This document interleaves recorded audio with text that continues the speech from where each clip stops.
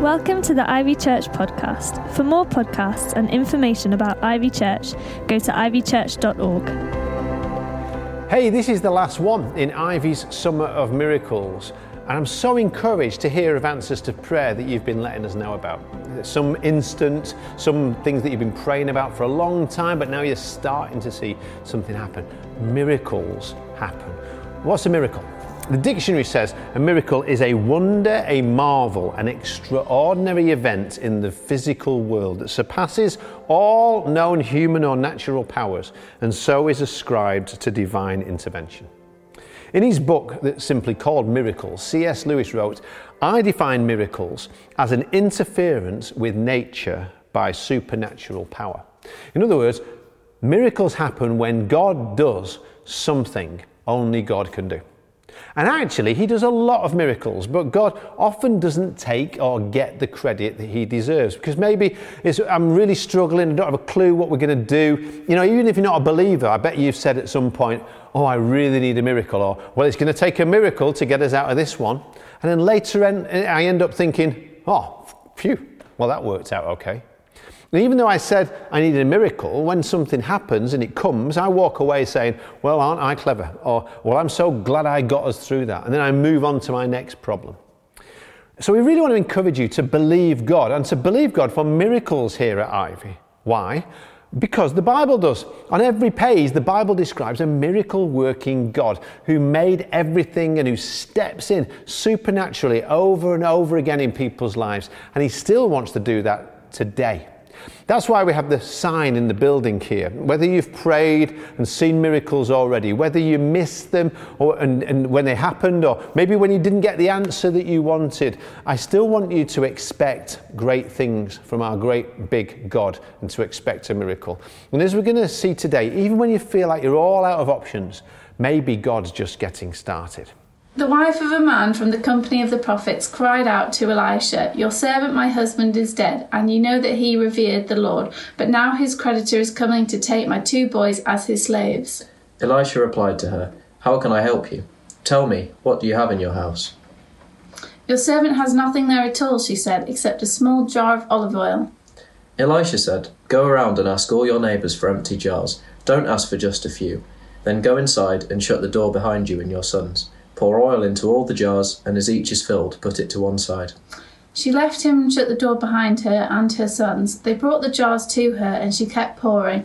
When all the jars were full, she said to her son, "Bring me another one." But he replied, "There is not a jar left." Then the oil stopped flowing. She went and told the man of God, and he said, "Go, sell the oil and pay your debts. You and your sons can live on what is left." When we think of miracles, what usually comes to mind might be the parting of the sea, or somebody walking on water, or turning it into wine. We think about healings and signs and wonders. But Jesus didn't just say, "I'm going to do miracles," or "I want you to see miracles." He said, "I want you to do even greater things than I've done." And today we're going to see how that can happen as we close out this teaching on miracles.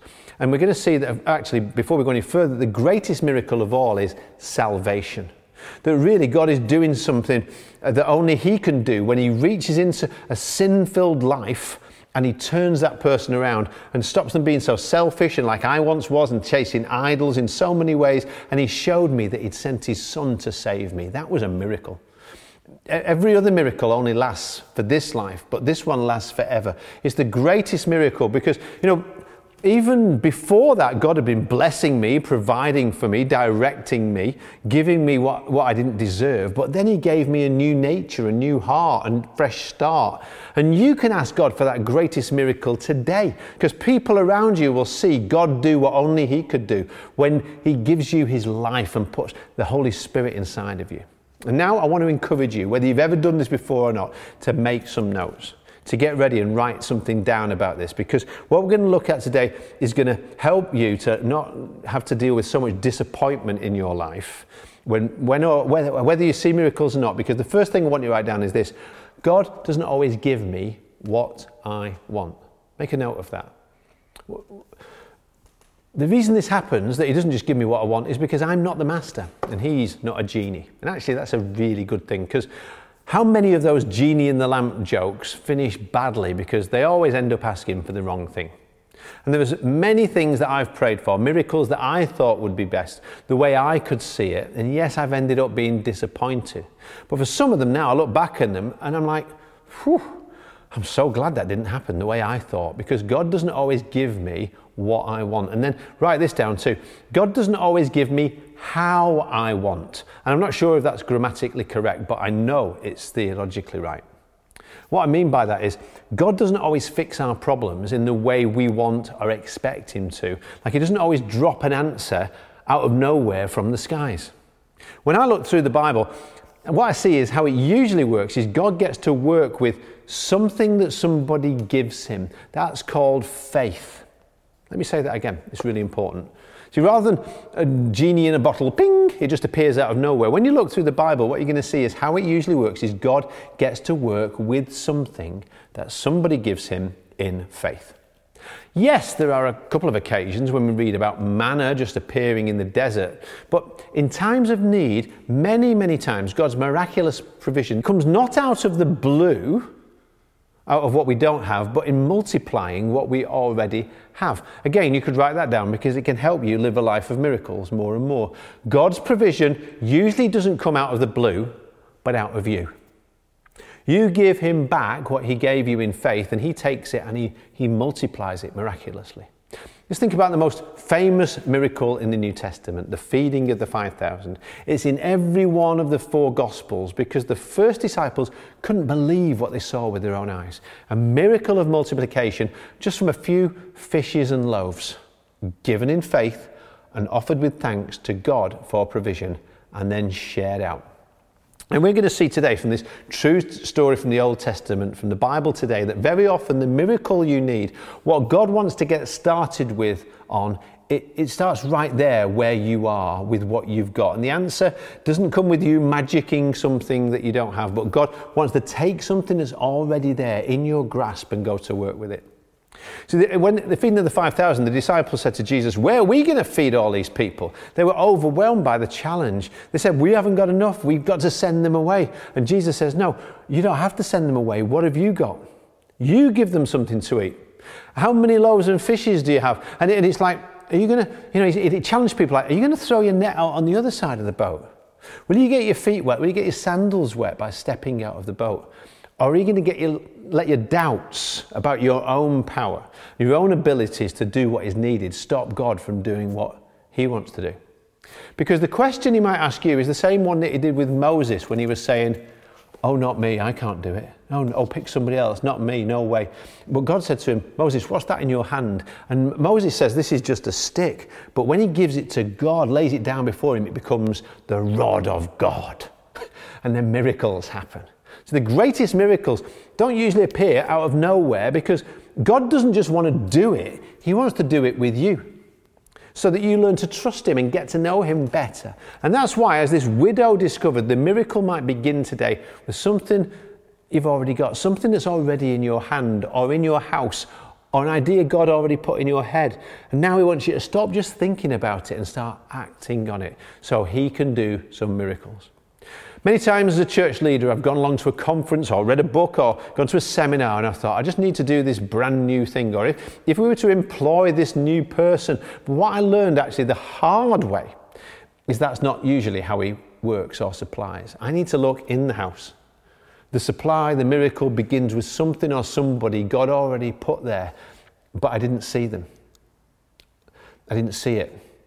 And God was clever enough to put what was needed right there within reach if I just reach out for it. Why don't we see that? Why do I miss it? It's because I'm always looking for trees that have grown when God actually gives us seeds to sow. I'm looking for the end result, but that doesn't need any faith. So often when Jesus talks about what the kingdom of God's like, he said it's like a seed. He said it's like a mustard seed. It's tiny when it starts, but it grows up and becomes bigger than all the other plants in the garden. It forms these huge branches so the birds of the air can come and nest under its shade. How many things have changed in recent times, but actually some things have not? God's power hasn't changed. God hasn't changed. God hasn't changed his plans for you and me. He's not changed them at all, even though we may have had to change our plans a lot. Now, how we meet as church has changed, but why we meet hasn't. We still want to meet with God together. We still want to see God releasing his power through God's people. That's you and me, by the way. Come on. God can see whether you're lying in bed eating breakfast in your PJs or you put your Sunday best on and a shirt and tie for the church that meets in your house. And it's still always going to be about us as a church helping people find God, helping people find their way back to God and helping them to believe in him. And in previous talks, you've heard us talk about hero makers, about I see in you conversations. When somebody comes along and says, I see in you somebody God could use to do something amazing. And maybe you can't even see it in yourself, but you feel like this woman, you're all out of options. You've got no or little resources. But then God sees, and maybe it takes somebody to say, maybe it's going to be me today, a miracle start to happen. So, why don't you open the Bible and follow along with me? 2 Kings 4, verses 1 to 7. And compare your situation with this single parent, this mum, locked into this impossible situation in abject poverty with no food, no means of support. The only thing she had a lot of was debt. She's being threatened by angry creditors. Maybe somebody watching, you find yourself in this similar situation. That's why I'm so grateful we have our CAP Centre to help so many people. This woman is facing threats. It's like, pay up immediately or you're going to lose your sons. They're going to become slaves. What did she do when she had a problem? What would you do? Well, the good news was she was a woman of God. Her husband had been a prophet, somebody who hears God and speaks for him too. So she went to the prophet. She went to Elisha. And that's the key for us to get hold of in this year, this hard year. Maybe it's going to get harder before it gets better too. But the word God gave us at the start of 2020 is this. This is Ivy's year of focus. Where was her focus going to be? Well, she didn't look to herself and think, how can I sort it out? She knew she couldn't. She went to the prophet with the problem. And that's really important. Focus matters so much. Who are we putting our hope in? How you determine that? How you determine the answer to that question is going to decide so much about whether and how you receive a miracle. The major struggles of life look physical, but they're always spiritual. So we've got to start with that spiritual focus to turn things around. If we just insist on looking to people to meet our needs, we're going to end up being disappointed. And that's actually why Elisha gives the widow a surprising answer when she tells him what's wrong. Literally, he says, what can I do? Sounds a bit harsh, doesn't it? But remember, this is all about focus. As I said, her husband had been a prophet, so she went looking for the special man of God. And she finds Elisha. But he wanted her to know, no, don't focus on me. Focus on God. Don't focus on people. He knew he was not the source of the miracle that she wanted. He didn't want her to put her trust in him. She had to put her trust in the Lord. He refused to be her saviour. It's really pretty awful when you think about it, that Christianity can become celebrity oriented, where we put a few special people up there in the myopic world of Christian fame. I've seen it. I've spoken at this or that conference and people can end up treating you like that, or you can even become like that yourself, like, aren't I great? But actually, I'm not great. It's only by grace that any of us are saved. None of us can boast in anything except that we boast in Jesus Christ. So why do we elevate one person over another person? But you end up with situations where people are like, well, if I could just talk to the pastor, or if I can just go and get a word from that prophet, it'll be all right. You see, I remember hearing one of those very well-known prophets many years ago who's now gone to be with the Lord. He got so fed up of somebody asking for a word all the time that he passed her his Bible and he said, this is full of them. Get a word yourself out of there. Elisha knew what Jesus never wants us to forget, and I'm going to talk about it next week for the new series we're starting about how the fruit of the Holy Spirit grows. He wants us to know, apart from him, we can do nothing. So he says, what can I do? You know what? That's the starting place of miraculous ministry, when we know I can't do it. But he didn't want her to just finish there. He wanted her to be properly focused in faith on the Lord. So he opened up a question in her to open up access to the resources of God. And the next thing that God wants us to do, just like Jesus with those disciples feeding the 5,000, and just like Moses being asked, what's that in your hand, is to get us to focus on what you do have, not what you don't have. So Elisha asked her, hey, what have you got in your house? Because he wants her to start speaking faith. She'd already been spoken negative. She's spoken about what's wrong. Maybe even now you're really good at talking about what's wrong, but I want you to start by saying, what have you got? What has God got done for you? What's He already given to you? Be specific. Actually, first of all, you can voice the problem if you want to, but don't stay there. Remember, Jesus Christ is Lord, and He's there for you, and He cares about you. And very often when He walked the earth, He would find somebody in trouble or in pain, and then He'd ask them, what can I do for you? Not what can you do for me, but what can I do for you? So you can write this down. Before, we've already done this perhaps in the Summer of Miracles. Speak it out. What is the need? The supernatural intervention is required to meet. And Jesus says, ask, seek, knock, the door's going to be opened. So, now if you were to ask me that, I would say very often, well, what can I do about that? Because I love you guys, but I can't do everything. I can't do anything. I can't do miracles. I can point you to the one, however, to whom all things are possible. And that's what happens next. Because yes, God doesn't just create an answer out of nothing here. In fact, as I've said, His preferred method is to get His children involved as much as possible. So Elisha's question now gets her acting in faith. See, I'm like you. Our first response to crisis is usually I'm like, we're doomed. We're all of us doomed. But the prophet knew he needed to move her out of that. And so he got her to articulate her need, and she did that, but she'd done that. But then, so often we get scared about the future. We get caught up in, we can only see what we haven't got, not the possibilities that are still there in front of us. And so, she answered, your servant has nothing there at all. Now imagine if she stayed there. No, that's the end of the story as far as we're concerned, just to stay there. But she doesn't stay there. You see, what she needed was to see that God had already given her the beginnings, the seed of her miracle. But at first she couldn't see it. It's like when Zoe sends me to the fridge and I'm like, nope, there's no Coca-Cola in here. And she's like, yes, there is. And I'm saying, no, there isn't. Third shelf on the right behind the eggs. No, there's not. Oh, there it is. See, this was the widow's frame of mind when she started to reply, there's nothing in the house. And then she said, except. And that is a huge little word. Because that little thing is what God can make something exceptional out of. When we say accept, He can do something exceptional. She says, accept a jar of oil. See, faith doesn't deny the problem.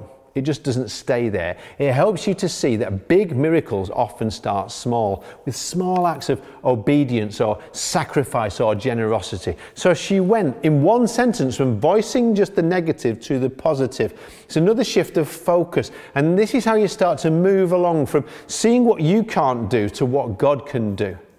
What have you got? Nothing except a little jar of oil. That's all there is in the house. And it's not hard to spot it when all the other shelves are empty. See, we can't actually imagine houses like that probably, but this is real. I've been in tiny huts. A shed, I thought one was, in Kenya, where a single mum actually lived with her little kids, and one of them, they only had a little t-shirt each to clothe them. And this is real poverty she's stuck in. And yeah, she needs a miracle a lot more than I do. And when we look at the needs in the world, and they all seem so huge, and we can think, what can I do? Well, God says, yes, you can do something to help other people. Start small, dream big.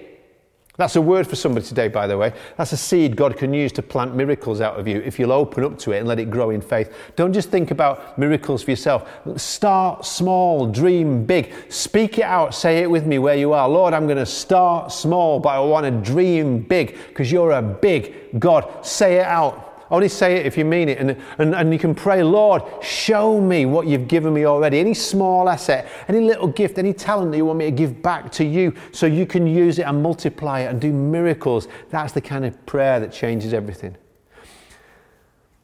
See, Elisha didn't say, just go home and put your feet up and we'll drop round some oil. No, because faith always acts. And Elisha told the widow the action that she had to take was this. Go, it usually starts with go and do something. Go and borrow empty jars from all your neighbours. Do not just get a few. Underline that. And then he says, and shut the door. Keep the doubters out. All the people who say it won't work. Those people all the neighbours who are going to go, what's she doing? All those pots, she's gone potty. Don't listen to them. Close those voices out. And don't focus on the problem. Don't listen to those negatives. Focus on God, on what He can do. Shut the doors and get pouring out that little bit of oil that you've got into those jars. And the phrase I love best in this whole story there in verse 4, get not a few. Get not a few. Start small, dream big. Don't limit God. Years ago, a minister called Dr. Tayo Adeyemi came and spoke at a little retreat I was part of. And he said he prayed a prayer every day that came out of this passage. Lord, increase my capacity for my opportunity. Great prayer. To be honest, I didn't even know what it meant, but I started praying it too. And when I did, it happened. And I think we need to start praying it again. Why don't you pray it with me now? Lord, increase my capacity for my opportunity. Because heaven never ran out of oil. They just ran out of jars. Heaven never ran out of possibility. They just ran out of capacity.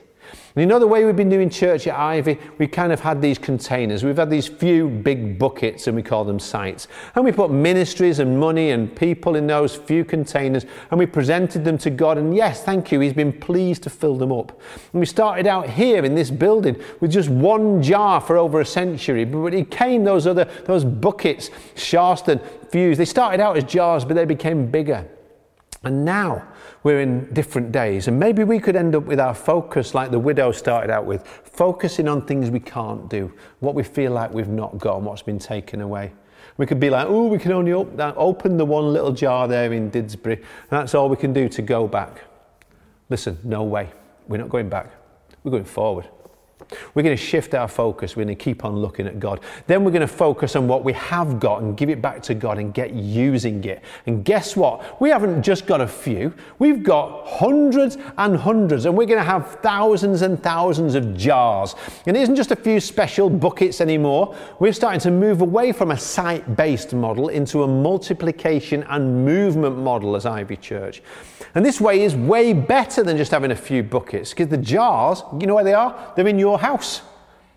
Because 2 Corinthians chapter 4 verse 7 says we have this treasure, God's treasure comes in jars of clay to show that the surpassing power belongs to God and not to us.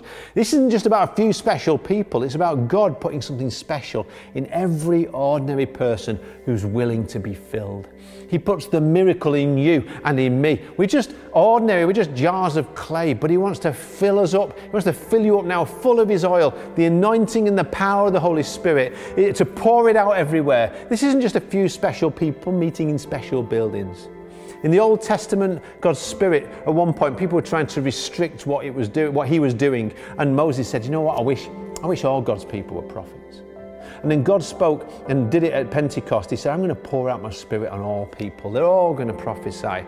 And He did it. And every open jar got filled with His treasure, with His oil, His love, His miracle, His words. And now He wants to do it in you and me. He wants you to go and pour it out and pour it out and pour it out wherever we go. So wherever you are, if you're able, stand up, because the oil isn't going to stop. It's meant to flow and flow and flow. And right where you are, I want you to stretch up to heaven right now. And if you feel empty, good. He wants to fill you up in all those empty places, because you might feel I've got nothing except, and God wants to do an exceptional miracle in you and through you. If you say, I'm just a jar of clay, great, God's going to use you. Fill me up, Lord. Say it where you are. Ask Him, fill me up. Every part of me, fill me up. And then this week you can go and you can lay those hands on the sick and they will recover in Jesus' name. Because heaven hasn't run out of oil. God is just looking for more jars that He can put His treasure inside. So say to Him, Lord, that's me. Use me. If you can use anybody, you can use me. And you'll speak the very words of God into every situation. And you'll see God make a way when there was no way. When you give Him what you've got right now, whether you think it's only a little or a lot, just give it all to Him and say, Lord, I want to see what only You can do. I want to do what You want me to do. And Lord, thank You that You don't just want to do it for me, but You want to do it with me and through me for the glory of Jesus. Amen. Thanks for listening. For more podcasts, go to ivychurch.org/media.